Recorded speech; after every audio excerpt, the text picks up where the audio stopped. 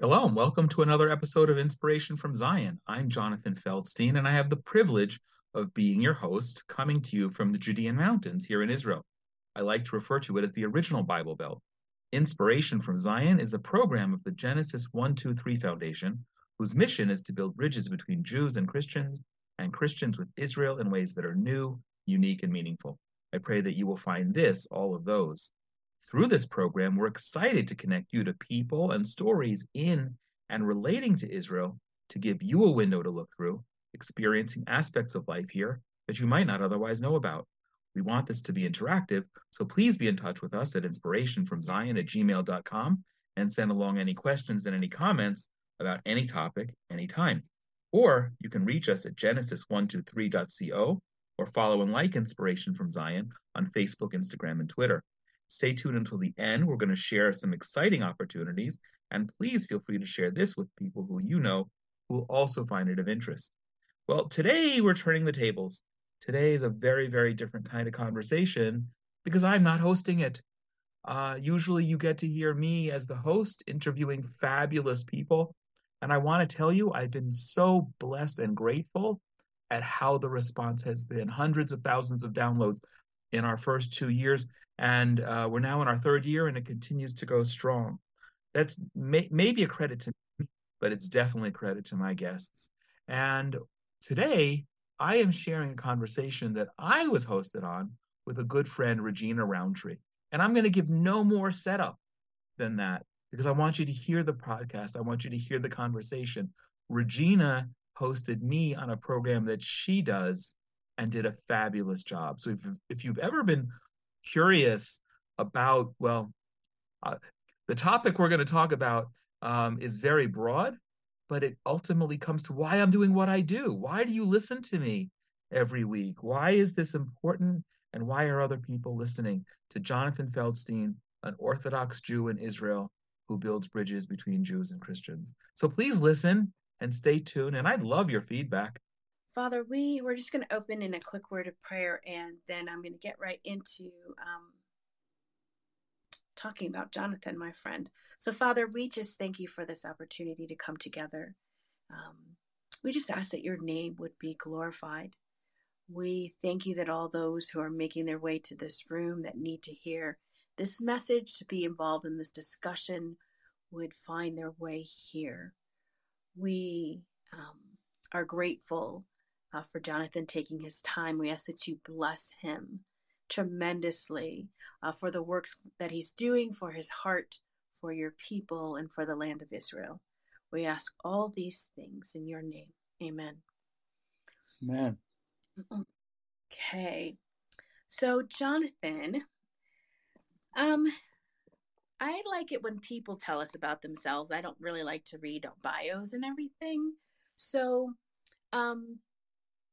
first, just kind of tell us, because I think you were born in the States and then you made Aliyah to Israel. Is that correct? That is correct. I was born in New York, grew up in New Jersey, spent several years living and studying in Atlanta, and then moved back up to New Jersey to meet my wife in 1990. And we've been married for 31 years.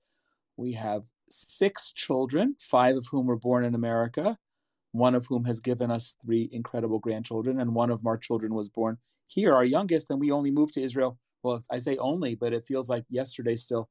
We moved to Israel in 2004, so it's 19 years ago this month.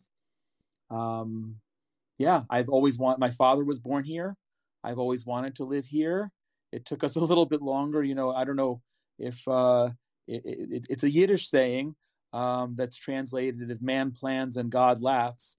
So my wife and I had originally planned that we would be moving here within 7 years of our getting married. It took a few years longer, but one of the signs of being a great success is our children today thank us. They realize what we uprooted ourselves and took ourselves away from our parents and our siblings, and are grateful. They're all grateful that we've raised them here, and that they've got the privilege of being the next generation of inheritors of the biblical promise that God made to Abraham, that this is our land, and It's unbelievable to live here. It's unbelievable to seeing prophecies unfold in front of our eyes. And I guess the last piece is in terms of the context of my work. For all of my career, I have been in nonprofit work, and it goes back to when I lived in Atlanta and was working for the Israeli consulate at the time. It was actually the first time I ever went into a church. And I realized, long story short, but I realized that that's where God was calling me to be a bridge between Jews and Christians. People can't see me, so you don't see that I'm wearing a kippah on my head, but I'm an Orthodox Jew, and I'm passionate about building bridges between Jews and Christians as a calling, not as a profession, and not as a transactional relationship. I think you and I spoke about that the first time we met, Regina, and it's something that drives me. It's something that makes me a better person, a better Jew, and something which I upset a relative recently who said that they want to retire and come to Israel so we can travel more together. And I said, I don't ever want to retire because I love what I do. That's amazing. So you're going to have to, for the Christians in the platform, explain how you knew it was a calling from God as an Orthodox Jew. Yeah, as an Orthodox Jew in a Christian church in Cleveland, Tennessee. Right. Oh, yeah. Yeah, please tell us this story. Well, you know what? Let me start by saying I shared this with somebody who came to my house for a meeting this morning. I always say, I don't know what year it was. It was either 1988 or 89. So I was in my early 20s. As I said, I grew up in New Jersey. We had Christian neighbors, but really never interacted on any kind of faith basis. There were neighbors with Christmas trees, and we knew that they celebrated Christmas, but there was never really any significant, substantial theological conversation one way or the other. Maybe I had some Christian friends at my bar mitzvah in 1977 or 78, but yeah, somewhere around then. But it was not substantial. And of course, when I went to college, I went to Emory, and so I was exposed to a whole lot of new people and new experiences. And for many friends, I was the first Jew they had ever met. So it was really quite mind-opening in a really positive way. And then when I went to work for the Israeli consulate, I joke that my bosses, who were the professional diplomats, when they were either too busy or too lazy, they would send me out to speak on behalf of the state of Israel. So I would go to Alabama and South Georgia and Tennessee and South Carolina and I think somewhere else. But it was a pretty good sized territory. And one day, I have to say his name because I really believe he was an angel in my life. And I'm hoping maybe one day I'll reconnect with him or a child, a grandchild. A very tall, thin black man named Bill Cherry picked me up at my apartment on Buford Highway and drove me to Cleveland, Tennessee. Now, I didn't even know there was a Cleveland, Tennessee. And I didn't know that there was a Church of God. And I didn't know the Church of God was headquartered in Cleveland, Tennessee. And today still, and I don't say this rhetorically, if you could put a USB port in my head, you could still download the picture of what I saw that day, from walking in the door from the side of the building to the parking lot. But then what blew me away is I saw Christians wearing blue and white costumes, singing Hebrew Israeli songs and dancing Israeli folk dances. And I didn't understand for my life. This is in a church of God. Well, I don't know if it was a Church of God, but it was in Cleveland, and I think intuitively it probably was. But I didn't know that there was a Church of God. I didn't know there were denominations. I knew that there was Jews and Christians. And this is the first time I had been in a church. So I didn't have any experience to know. I believe that if the building hadn't been changed and you drove me by it, I could still identify the building today. It's that vivid. And that kind of goes to your question. How do I know as a calling?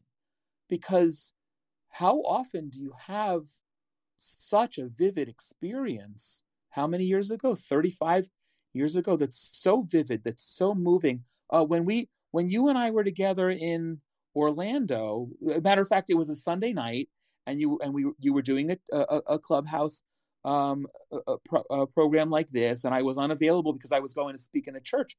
It was the first time since then. I wept in this church in Orlando back in May, because it was the first time I had seen Christians. They weren't wearing the blue and white costumes, but they were singing his Israeli Hebrew songs and dancing folk dances, and I was blown away by it then. And I know God has funny ways of doing things. I don't know. I knew at the time I was doing my job, but I also knew that there was something much bigger to that. And I didn't understand. A lot of the times, I don't know about you and others, I don't always understand what God wants for me. I don't pick it up. I'm a little slow to understand completely what's going on. But I listen and I try to understand. But that this was so vivid that it was not just a coincidental visit. I don't joke when I say Bill Cherry was an angel, and I can still picture him. And it's too vivid. It's too remarkable for me to have had that experience and carried that with me all these decades, that it's not something from God. Okay, I understand that. And, it's so very practical. Sometimes when you hear people talk about a vision or a purpose or something that was given to God, there's a very much a vision or, this overwhelming feeling or sense. But for you, it's very practical in how you are applying the situation that you knew. I mean, and time definitely has told that it must have been, because you're still committed to it. So how did you start? Where did you start when it came to Genesis 1, 2, 3? Rosa, excellent question. So as I mentioned in my intro, I've been in nonprofit for all these years, since the late 80s.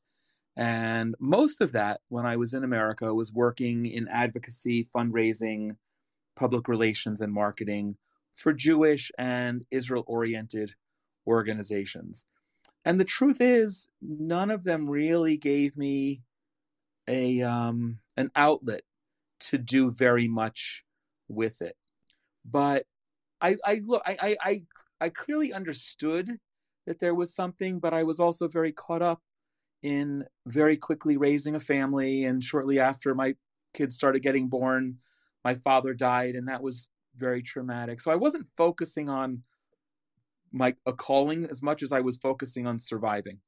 But very much a part of my being in Israel, which may or may not have been a calling, but is certainly a gift. So, and by the way, it's something I understood I wanted to do since I was a teenager. Before I even had children myself, God very clearly put on my heart as a teenager that I needed to live in Israel, and Israel was a better place to raise children. Now that's pretty crazy, because I was basically a child myself when I had that vision, when I had that awareness. So I understood there was something, but I didn't really begin to apply it till I came here. And I think that makes sense, because it's not Jonathan, the Orthodox Jew from New Jersey or Atlanta, that makes it significant. It's the fact that I'm in Israel, because Israel, the land, the people, of course, the state, and the God of Israel are the things that bring Jews and Christians together. They're foundational pillars for us both, even if we approach all these things somewhat differently. So once I was here, I was working for a nonprofit, and there was an opportunity to start bringing people to do something quite miraculous during the 2006 Lebanon war, which was to donate blood. And it was a pretty horrible war that we had that summer. And people who were coming here were looking for something tangible to do to show their support. So very organically, I had been setting up these blood drives, and Jews and Christians started showing up. But I realized very quickly that for Christians, it was much more than an act of solidarity. It was something that was very spiritual and probably best articulated by a friend of mine who many people listening will know the name of, Ricky Skaggs, who's, I think, a 17-time Grammy Award winner. He came here, I'd say about 15 years ago, maybe less. And he was donating blood for the first time in his life. And then he went on Fox News when he got home, and he explained the story about how that came about and made this amazing theological statement. He said, he was referring to me, he said, my Orthodox Jewish friend invited me to come and donate blood in Israel. And I said, Jesus gave his blood for me. How can I refuse his brethren? Which is very powerful. And it was through that, wow. right? It's chilling. Wow. And I related that to someone else today. And it was so amazing. And I realized, well, wait a minute. We're running this nonprofit as a nonprofit to speak to American Jews, which represent 1 or 2% of the United States. But there are, depending on how you count it, 70, 80, 100 million Christians in the United States who are programmed to love Israel and do love Israel, and we weren't communicating. So I began a process of communicating and creating relationships, and those relationships open doors for me, which sometimes, you know me well enough. I'm not about me. I'm not an ego person. I don't look for that. And I don't say this with immodesty, but sort of to pinch myself. This is, again, a God thing. How is it that Jonathan Feldstein, now a 58-year-old Orthodox American Israeli Jew, is the first Orthodox Jew to speak at the Billy Graham Library, or that I had the privilege of probably also being the only Orthodox Jew invited to Billy Graham's 90th birthday party, and many other things. And I don't say those things to make it sound like I'm so important, because I'm not. The important thing is that God is opening these doors, and so therefore, now that I'm here in it and doing what I'm doing, and he's honoring it. I think God is recognizing that I finally got the pace of all of this, and he's honoring it and opening the doors that need to be opened so I can do that. And fast forward a bunch of years, I was working for this one nonprofit, then I was working for another nonprofit. And I don't know if I've shared this story with you, but I realized that all these nonprofits really only cared about one thing. And that was my role in helping to raise money from Christians. It wasn't about relations. It wasn't about integrity. It wasn't about ethics. In some cases, it wasn't even about things that were 100% legal or kosher. They just wanted me to raise money. And I was successful at that. But I realized I coined a phrase, how many years ago? 6 years ago. Right around now, I wrote an article on a Jewish website where I called out the proclivity of some Israeli and Jewish organizations to objectify Christians as a faith-based ATM, which is a transaction, right? You put in a card, you punch in a 4-digit PIN number, you take out your cash, and you walk away. And that's not good enough. It's not good enough on a human level, and it's certainly not good enough if it's a calling from God, and it's certainly not good enough if we're doing something that in and of itself is based on our Creator and on the commonalities that we have. So at 50, how old am I? 58. At about 52, 53, I said, okay, what do I want to really do with my life when I grow up? And how can I make a difference that's not all about and only about how much money? So I established the Genesis 123 Foundation to build bridges between Jews and Christians with Israel. And we always say in ways that are new, unique, and meaningful. And that means honoring Israel and donating to Israel is a great way of blessing Israel. But it's not the only way, and it can't be the only way. We need to build genuine relationships. So many of the things that I do are about that. And many of the things that I do are about blessing Israelis of all backgrounds. But many of the things that I do, the name Genesis 123 comes from the scripture, Genesis 12:3, where God says, I will bless those who bless you, I will curse those who curse you. Many people forget that sentence doesn't end there. The sentence continues, the families of the world will be blessed through you. So in a sense, God is speaking to you, to Christians, to Gentiles, saying, you have to bless Israel. I'm saying that. And when you do it, you're getting a blessing back, some kind of blessing. However, God does that in our lives. But the end of the sentence, at the end of the scripture, God doesn't say, God then says to me as a Jew, you have to be a blessing to the families of the world. And he doesn't say, and I will bless you. He just says you have to do it. So we've done a number of things from a year ago now, and there's horrible flooding in Pakistan. I think I'm the only Orthodox Jew who raised money to support Christian ministries in Pakistan that had been flooded out and were second or third or fourth at best on the totem pole in terms of receiving aid. And I'm still close friends with a number of Christians in Pakistan.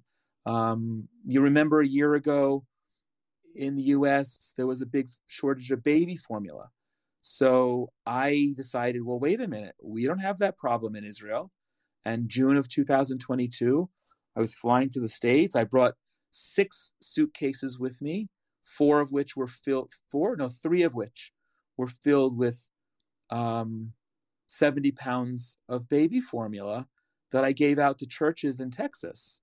And there are other things that I've done and that we continue to do. And in a sense, that's what the doors that God has opened for me. And I love it because, there are a lot of reasons one can't sleep any given night. It's not, I don't not sleep because of my integrity. I don't not sleep because I met Regina Roundtree at the NRB convention and immediately connected, and then tried to figure out, where are the dollar signs? How can I raise money? No, you said it. We're good friends now, and I love that. So these are the relationships. And I see Major Daughter is now with us also.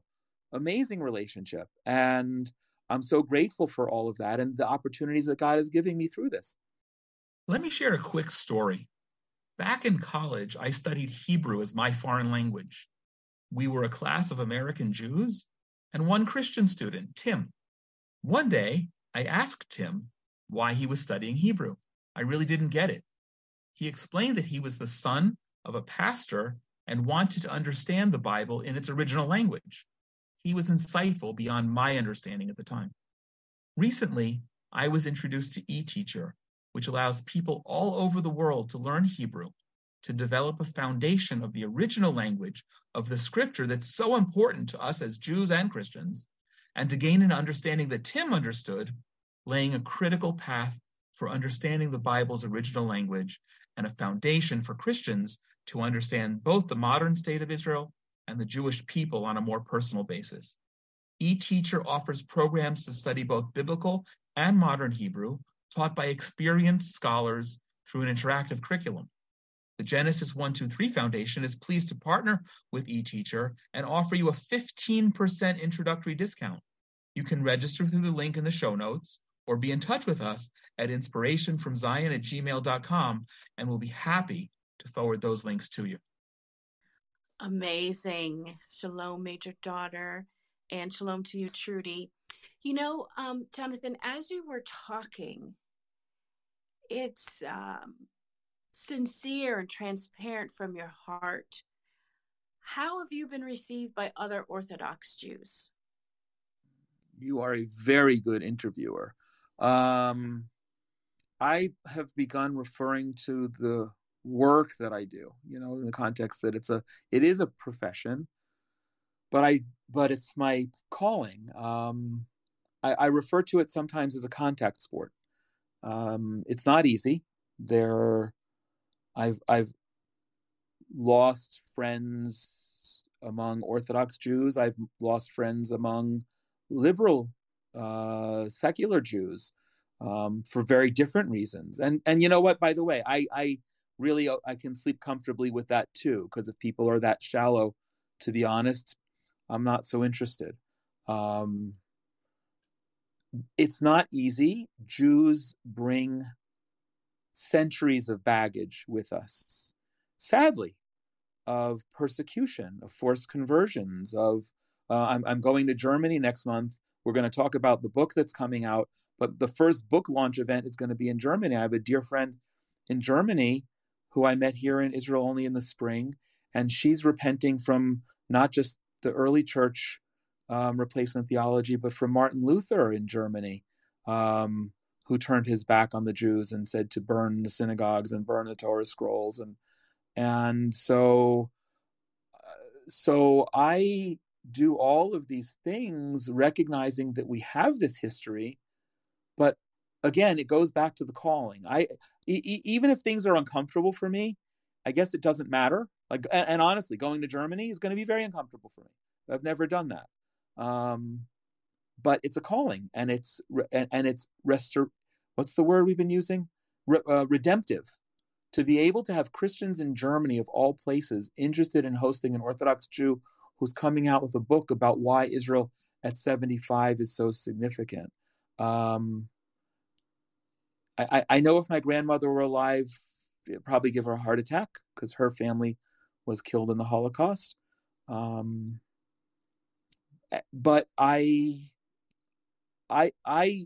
it's just even if it weren't a calling, it's a passion, and it's something from which I can't escape. So I embrace and run into it full steam ahead. And I do, and I'll say this, and then stop for a moment. Building bridges. I don't know. You and I are American. I don't know if Trudy is. Major daughter is South African. I assume that in every country, developed or not, we have small bridges. Sometimes that they're one lane bridge, one lane and one in all, and then you have to wait for the vehicle that's coming to go through in order for you to cross. I kind of look at that as my responsibility on twofold. First of all, sometimes bridges have weight limits, and there are things I'm really not uncomfortable speaking with any Christian about anything, but there are some big heavy issues that I'm okay also leaving on the side because we have many bigger things in common. That's bridge analogy number one. Bridge analogy number two is that I also have a responsibility to make sure Jews understand that you don't have an ulterior motive, that your motive is to love on us, is to support us, is to bless us, because you understand the scriptural imperative to do so. And that doesn't mean that all Christians don't. That wouldn't be honest either. We still have to deal with elements of replacement theology.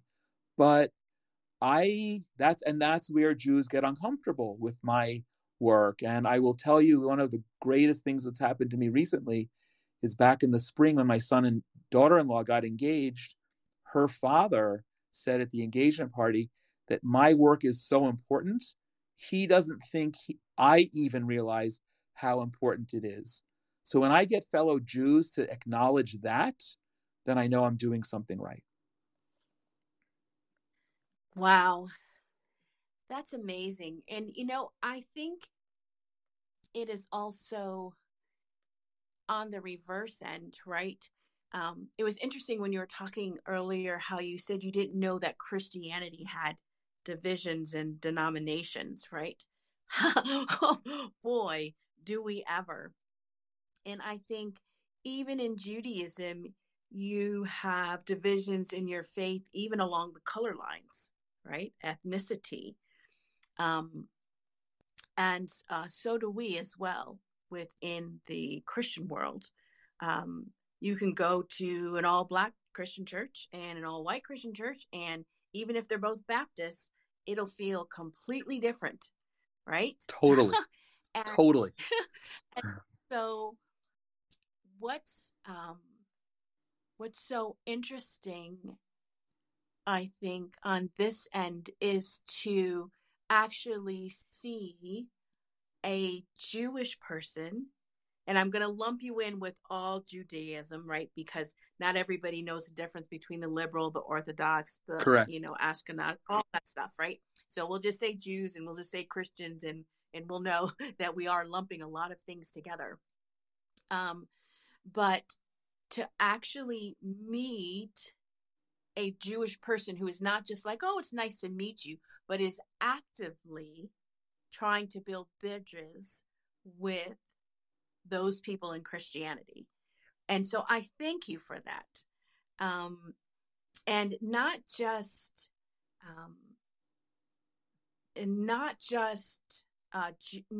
Christians of the same skin color as you, Oh, right? totally.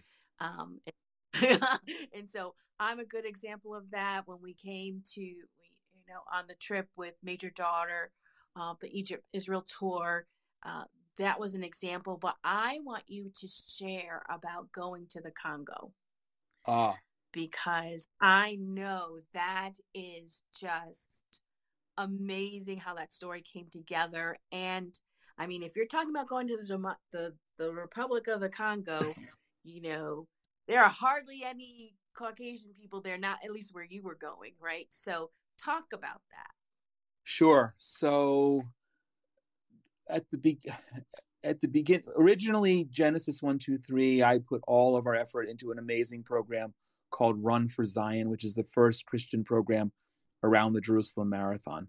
And when the pandemic hit 10 days before the marathon was supposed to take place 3.5 years ago and shut us down, I didn't know how long it was going to shut us down. So we went virtual like many people did. And that's where I started the webinar series. And that's where I started a podcast series and a series called the Global Prayer for Israel. And I don't know. I wish I could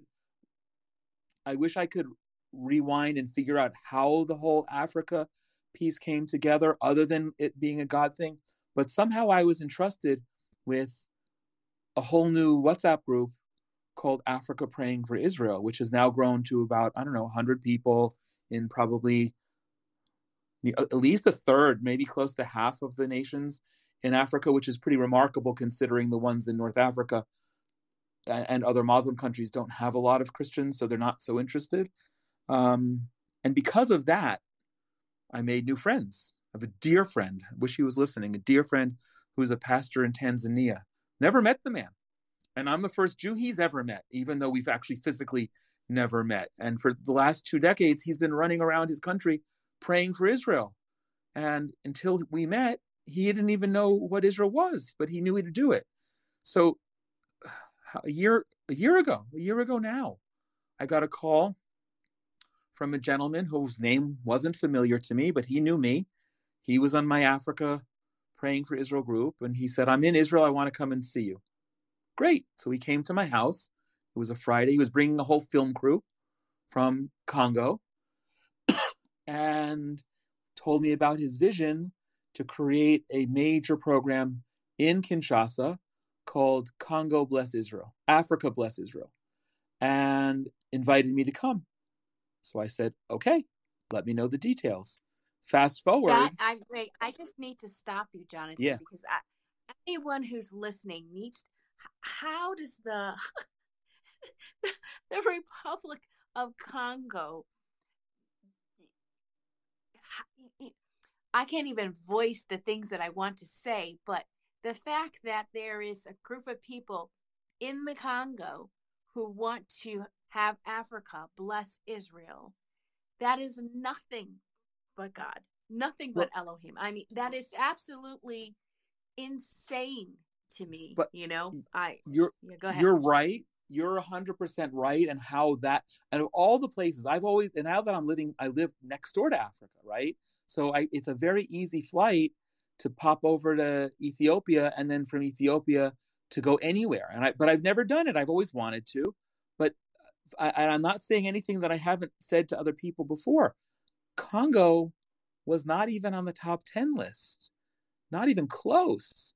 And to be very honest, I had to kind of look up where it was and do I knew all the nations when I was in junior high school, but Congo wasn't called Congo then. It was called Zaire. So I had to, okay, what is it and how to become Congo? And there's 2 Congos. Which one am I going to? Democratic Republic and Republic of, who knew? How did I figure that out? So all a God thing, but here it gets even it even gets more in this, that the people in Congo believe Congo is the second largest country by land mass, I believe, and fourth largest in terms of population in Africa. It's over 100 million people, 90% of whom are Christian. So it makes sense that there are people who love Israel. And you talked about different ethnicities. Congo is in the heart of Black Africa. They have not been affected by white European anti-Semitism that often intermingles with Christianity. So they don't know from that. And they just love Israel. So I was invited. I got to practice my high school French. I was there for 12 days, literally not knowing what was going on from one day to the next. The first day I landed, I spoke, it was a Sunday. I spoke in 2 churches, both very large. One, at least by my standard, one is a 10,000 member church. The pastor is Richard Dioka. He's unbelievable. And it wasn't because I was there as a guest from Israel. Every Sunday, first of all, on the stage, there are 2 flags. There's the Congolese flag and the flag of the state of Israel. And every Sunday, they sing Hatikva, our national anthem, in French. They don't sing the Congolese anthem. They sing the anthem of the state of Israel. And I heard over and over and over in Congo how you talk about being a God thing. They believe, what an incredible country, what beautiful people, what incredible resources that they have. Yet, and I don't mean it in a judgmental way, it's so underdeveloped, so horribly underdeveloped. How can that be? They believe that it is the remnant of the curse from God, because in 1973, President Mobutu stood at the UN and turned his back on Israel. Even if he said it was a difficult decision, he said he had to make a decision between his brothers, his friends and his neighbors, and he chose his neighbors because that was the time when the Arab League was strong-arming everyone in the world, specifically Black Africa, to break ties with Israel. So I saw this over and over and over and over again, and they understand that Israel, going back for the 1950s, when we were still a newborn state, cared deeply about relationships with Africa and invested in Africa. And they want that, and they want the help, and they want the relationships, and they want the blessing. So I experienced for 12 days, I knew that I needed to throw out every judgment, and I'm glad I could think of that before I went there. I knew that I needed to understand the society and the people that I was integrating with. I didn't know, but I asked questions and I learned, and I came away in the first 3 days, I think, maybe 4 days, I had already written an op-ed for the Jerusalem Post about how incredible the trip was. And I've written and spoken about that many times before. And I've just been blown away. And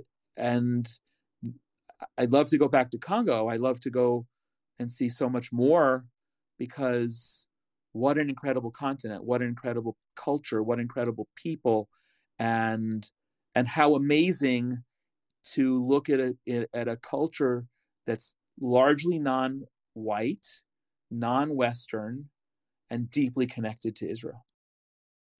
If you're like most people in the world, you know about the Holocaust, but never met, much less interacted with a Holocaust survivor or heard their stories of suffering and survival. With the remaining elderly survivors dying at an unprecedented pace, in less than a generation, there will be none alive. Yet, while they did survive, and for that we need to celebrate them, many still suffer trauma from their youth. As they age, they have increasing needs, and living on fixed incomes, sometimes with no pension, things as simple and essential as basic foods, heating in the winter, medicine, and inflation can push someone over the line from surviving to struggling again. It can create stress in their lives that reminds them of the suffering they endured as young people. It's just not acceptable that anyone who suffered as much should struggle with basic needs or any undue stress in their twilight years. I want to invite you to join the Genesis 123 Foundation to bless the survivors. Yes, we pray that you'll donate personally and do so generously. And when you do, we also give you the opportunity to send your personal blessings and words of encouragement to the survivors themselves to brighten their day and let them feel your love. Having been privileged to provide financial resources to help survivors on a day-to-day basis, I know it makes a difference and is very appreciated. But your personal note that we translate into Hebrew, Russian, or Yiddish really makes them smile and warms their heart. I pray you'll join us by going to genesis123.co/hugasurvivor.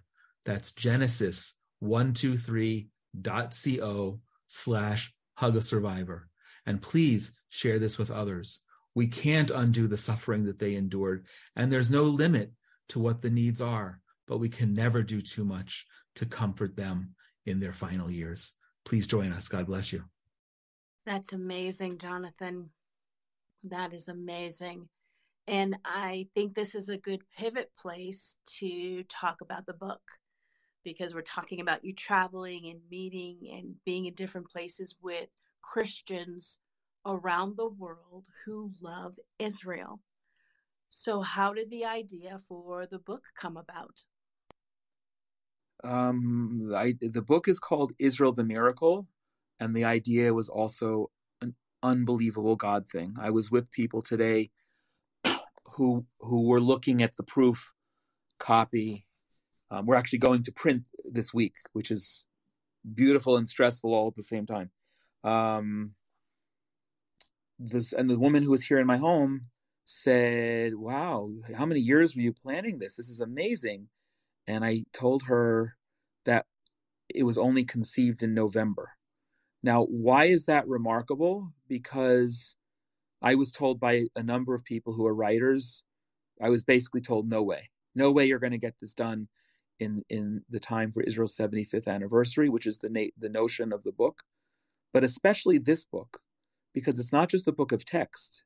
It's an extraordinary coffee table book that has essays from 75 Christian leaders from all over the world about why Israel is significant to them, and therefore why Israel should be significant to Christians in general.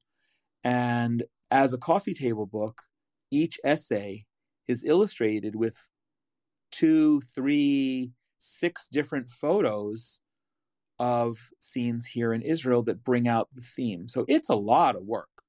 And I credit, I'll never not credit my publisher, Higher Life, which is also based in Orlando, David Welday, and all of his team, Tim and everybody. They've done an unbelievable job. I could never have done this without them. But it was a miracle in and of itself, which I didn't realize until only 2 or 3 months ago, that this book even exists, that we're now sitting in the middle of August, about to go to press 9 months after conception. And I use those words very purposefully. And by the middle of next month, the book, we're printing here in Israel, which is exciting. And by next month, I will be taking copies with me to Germany and shipping copies to different places in the world, so everyone can get their advanced copies and then order their new copies. And then I go on my book tour. And I'm glad you commented about me and ethnicity. My parents were wonderful people. My mother was especially open-minded and liberal. And it wasn't that she taught me to not see color, but it was never an issue for me. But I did know in preparing this book, it could not be a book of 70%, 60-plus-year-old white men, whether from the US or anywhere else. It needed to be multi-ethnic. It needed to be multi-generational. It needed to be global. And I'm proud of myself that I didn't put together a checklist and say, okay, how many Black people do we have over this age and under this age, and Asians? And I didn't do that. And I still haven't done it. But when I look at the diversity of the book, I'm super proud of the fact that it represents, maybe not perfectly, and maybe not to a scientific precision with a minimal margin of error, but we have people from every continent but Antarctica, Africa alone. We have, and I want to share one really cool thing with you. I think we have 4 authors who are African living in Africa, plus another 3 who are from Africa but living outside of Africa. So that's about 10% of the book. Now, I know that major daughter listening is thinking how wonderful, but Africa's still so underrepresented, and I know it is. And we're speaking about an African edition, which is suitable and appropriate, and I hope and pray that we will make happen. But I had a pastor who's a dear friend of mine in the States, pastor of a mostly African American megachurch, and he asked me if the book if there were representatives from his community. Now, I assumed that he didn't mean his city and state, so I asked him, just to be clear, because I didn't want to presume, and he said, yes, African Americans. And I said to him, not only do we have African Americans, of course we do, we have to, but we have African Africans, and that's so important. So this book shows that diversity, and I'll just say one more thing that's so amazing about it. Because it's got pictures, after we met in Orlando, I did a little bit of traveling, and I came home about a week or 2 weeks later, bringing the proof copy that you saw, and I just put it out for Shabbat. My whole family, all my kids and my grandchildren were here, and I wanted everyone to see the book that I've been working on. And the best thing happened on Saturday afternoon. My 4-year-old grandson picked up the book. Now, he's a really smart boy. He can read letters in Hebrew and letters in English, and he's just now starting to decode and read, but he can't read words. But he was so engaged with the book because of the pictures that the only thing was missing was him sitting on my lap or my wife's lap or one of his parents' laps to explain the book to him and tell the stories. Because with a book that's so beautiful, you can do that. And that's what we strove to create, a book that's not something you read and put back on the shelf, but you read and interact with, even so much that we've decided to leave blank pages at the end that ask people to fill in what's their Israel story. Why is Israel so significant to them? So this will become a family heirloom. That's beautiful, Jonathan. Very beautiful how that story came together. We're coming up on our hour soon, but I wanted to know, I wanted to give space to Major Daughter if she wanted to ask you any questions or you want to say anything. Major, if you do, just flash your mic, or at any time, just come off mic. You're welcome to ask a question or say anything. So now that you are got the book and you're about to go to print, and you said you're going to Germany, are there any other locations? Like, what's your travel dates and things that you have planned for the book? Yeah, so Germany's easy because I can hop over there for a couple of days in the middle of the holidays here. But then right after Sukkot, or some Christians know as Tabernacles, I'll be hitting the road for most of the rest of the year. And most of that will be in North America. And the idea is to do book launch events everywhere and media everywhere. And up until the end of the second week of December, we want to be able to guarantee that anyone who wants to purchase the book can get it in their home in time for Christmas. And then we'll probably do something in the UK and other places, but probably go to points in Africa and Asia and maybe Central and South America in the first quarter of next year. So the idea is just to get it out there, and I don't want to forget, because of our relationship.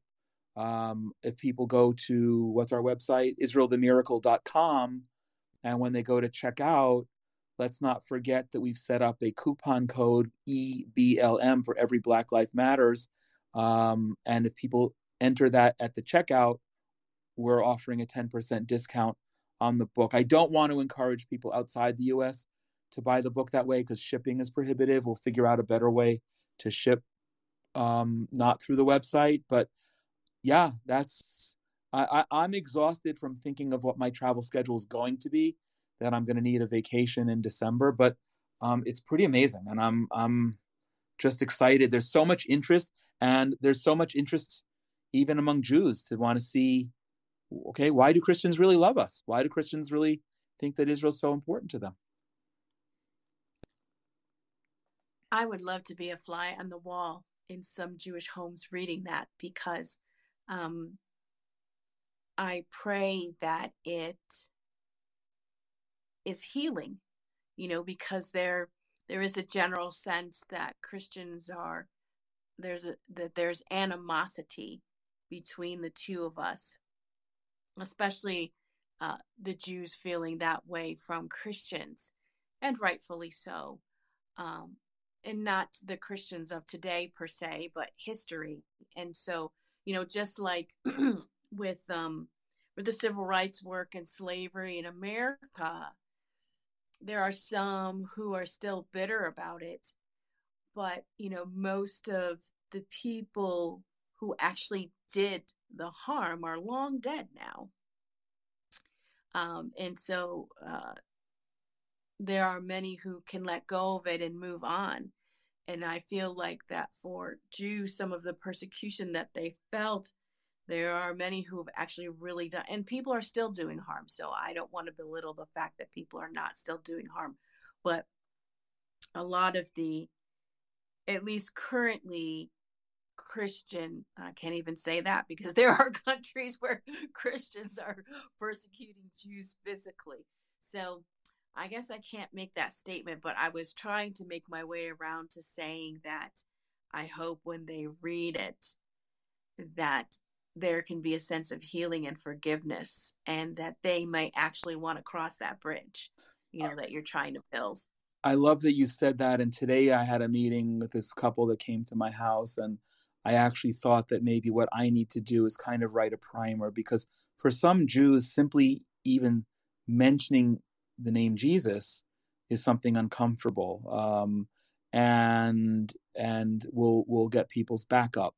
I'm not like that, and I make Jews uncomfortable by openly speaking about Jesus, and I quite love that. But yeah, it would be I would be love to be a fly on the wall, and I'm hoping that when I do book launch events in Jewish communities, that we can have an honest conversation about what it is, because so many Jews will say, oh, well, they only love us, or they only support us because they want X or Y, that we Armageddon or this or that, or because we all need to be here in Israel for Jesus to come back, and all this other stuff. And that doesn't mean that theologically there aren't people who believe these things, but that's not the motivating factor in 2023 for the propensity of the people that you know and that I know.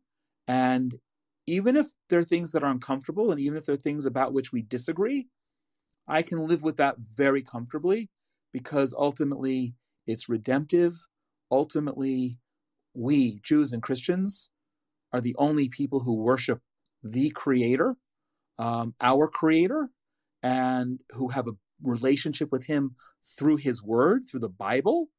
So I'm prepared to go through all the discomfort to build up that foundation. And I don't think that Jews need to become Christian or Christians need to become Jews. I think we need to all be the best servants of God that we can, that we're called to be. The restoration of Jewish sovereignty in the land of Israel was an earth-shattering event. For Christians, it was a confirmation that God always keeps his covenantal promises. Today, we are blessed to see God's fingerprints in the modern miracle of the land of Israel playing out in our lives among the people and in the state of Israel. This year, on the occasion of Israel's 75th anniversary, The Genesis 123 Foundation has been privileged to bring together 75 Christian leaders from around the world to lend their unique voices, sharing their personal faith experiences relating to Israel and their in-depth insight into Israel's history and spiritual significance, creating an historical, one-of-a-kind, high-end coffee table book, Israel the Miracle. Israel the Miracle's stunning imagery will fill your home with the hope of fulfilled promises and conversations about Israel. It's a perfect gift to anyone for any occasion, and most of all to yourself. You'll also be a blessing to Israel, knowing that the proceeds will go to bless Israelis of all backgrounds. Be a part of Israel the Miracle and bring the land, the people, and the state of Israel into your heart and into your home. Visit IsraelTheMiracle.com to get your limited edition copy today. That's good. So you have a podcast and you love to say, and I think it's amazing that you're on Charisma, which is a very evangelical Christian radio station, but you're the only Orthodox Jew. And so you have a podcast coming out on Thursday, but tell people about the podcast, where they can listen to it, and what's happening on Thursday. Sure. So the podcast is called Inspiration from Zion, and it's hosted on the Charisma Podcast Network, where, as you said, I'm the only Orthodox Jew of about 300 podcast hosts.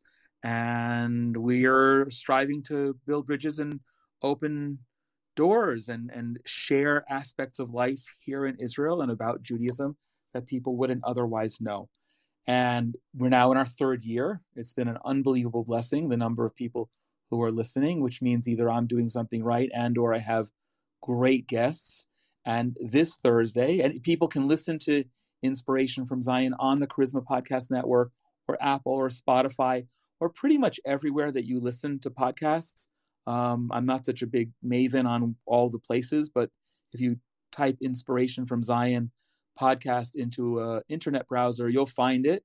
And this Thursday, I'm very excited. It's a great conversation with Kevin McGarry and Neil Mammon, who are the founders of Every Black Life Matters. And thank God you introduced me to them through Major Daughter when you were here. And I was blown away. I say that at the beginning of the conversation. Those are two, and by the way, Regina, you're not too shabby either by far, but those are two unbelievable men with great vision and great love for God. And that whole experience of tagging along with and connecting and then hosting the group that Major Daughter hosted here and bringing you to my community was unbelievable. And I've said it before, and it comes up in the podcast, and I don't know if I've said it, it's honest, but when you and I first met, I just heard Black Lives Matter and my back got up. And I was uneasy with it until I understood who you were and what you were about and what that's about, and that's different. And that makes me all the more passionate for what you're doing and what they do, because I need to support that. I need to be involved with that. I need to get other people involved, because that is the moral. Yeah, Black Lives Matter.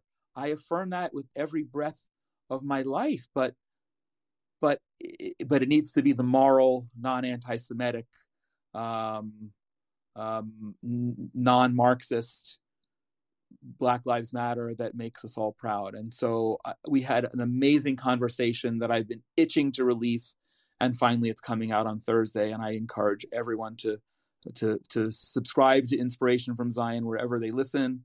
And if that's the first episode that they listen to, I pray it won't be the last. Thank you for that. Yeah, that's exciting. I can't wait to listen to it. And, I'm also excited about just, which we don't have time to get into today, but there are plenty of other times to catch up again, because I will be doing a tour to Israel. And I've been speaking to different people who have gone to Israel. And you and I had a conversation about my first experience in Israel. And it wasn't the greatest, but I felt like I need to go again, and that I will go again. And I may go again in December. You may not be there, but I'm going, I think. And then I'm planning one for the end of May. And I'm excited because I'm hoping you'll be home so that I can plan to bring the group there. But when I was talking to another group that goes to Israel quite frequently, I didn't know that Martin Luther King had a forest there, a section of the forest, and that Coretta Scott King had a section of a forest there, and they were building trees to honor them. And that there's a Martin Luther King Jr. Drive in Jerusalem, and just these amazing connections with the civil rights movement here in the States. And so I am looking forward to, visiting those places when I come. I'm looking forward to bringing a small group to meet you. When we come, we're going to meet with Tommy Waller. I'm going to have him on the show soon.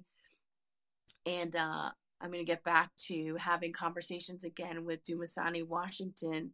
Have you connected with Dumasani yet, Jonathan? Have you two connected? I've met Dumasani, but his son Joshua and daughter-in-law Olga are two of the authors in the book. Oh, amazing. Yeah. Okay, wonderful. So they're the ones, when they go to those places. And I was like, I didn't even know that there was so much history between the civil rights leaders and the Jewish community. So I'm looking forward to that. And thank you so much for your book, for your heart, for the work that you're doing, and just your love for God. I can hear that. And it's just so practical. There's no sensationalism about it at all. So I appreciate that from you. So I'm going to give you the last words. Anything that you want to say that I didn't ask or you didn't get a chance to? I'm so grateful for you. I'm blessed that you and I are now good old new friends, and all of the relationships that have come of that. And certainly when you're here, we will connect. And when I'm wherever you are, it could be in any continent, we will connect. And I'm just grateful. I'm really, really blessed. All right. Well, thank you, Jonathan. So I'm going to ask you to do a closing prayer for us. Major Daughter, anything you want to say before we close out? If not, okay. So, Jonathan, will you pray over us, and then we'll close the room? Wow. Okay. Avinu Shebashamayim, our Father in heaven. It is amazing how you create relationships and call us to do things in our life. And I'm so grateful for you opening these doors and making things like this possible, and the technologies. And I pray that you will continue to bless Regina and every Black Lives Matters and everyone involved with that ministry. And of course, our good mutual friend, Major Daughter, and everything that she is doing. And I pray that this conversation will go far and wide to create new relationships and build bridges and create understanding, not build walls. And I'm so grateful for you governing everything in our life and giving us the opportunity to appreciate everything in your creation. Thank you, Jonathan. All right, everyone. This room will end in 5, 4, 3, 2, and 1. Have a blessed evening. If you've stayed with us this long, you deserve a reward. And this is because, well, we always say that, but it's a very, very different kind of conversation today. Beginning, a while ago, we've been offering a special gift every month. We call it From Jonathan's Bookshelf. Now, until at least the end of the year, we're offering you the opportunity, when you comment on and share the link to this program, we're going to give you a brand new copy of the incredible book that we've published called Israel the Miracle. Israel the Miracle is a magnificent compilation of essays by 75 Christian leaders from all over the world writing about why Israel is significant to them, and it is depicted as a coffee table book with stunning images that will take your breath away in addition to the words. So just comment and like and share the program here on all your social media, and we're going to pick one person to get a great copy of this book. We're always grateful that our program is sponsored by our friends at the Willow Run Greenhouse in Culpeper, Virginia. If you're ever in the area and need something, please pop in or go to say hi and thank you for helping make programs like this possible. And also special thanks to our friends, the Coin family, for their meaningful sponsorship. Inspiration from Zion and all the Genesis 123 Foundation programs are made possible by donations, so please consider joining us to help continue the dialogue and build bridges. If you'd like to sponsor a future episode yourself in honor or memory of a loved one or a special occasion, please be in touch at inspirationfromzion@gmail.com. We'd always love to hear your comments as part of the dialogue and invite you to send any questions as well, especially questions that you have about traditional Judaism for our Ask the Rabbi program. Please share this with others who will also find it of interest, and continue to join us right here as we bring you more meaningful conversations about unique topics relating to Israel that you won't hear anywhere else. Wherever you are in the world, I pray that you and your loved ones are all safe and healthy, and I send my blessings from right here in the Judean mountains. God bless you.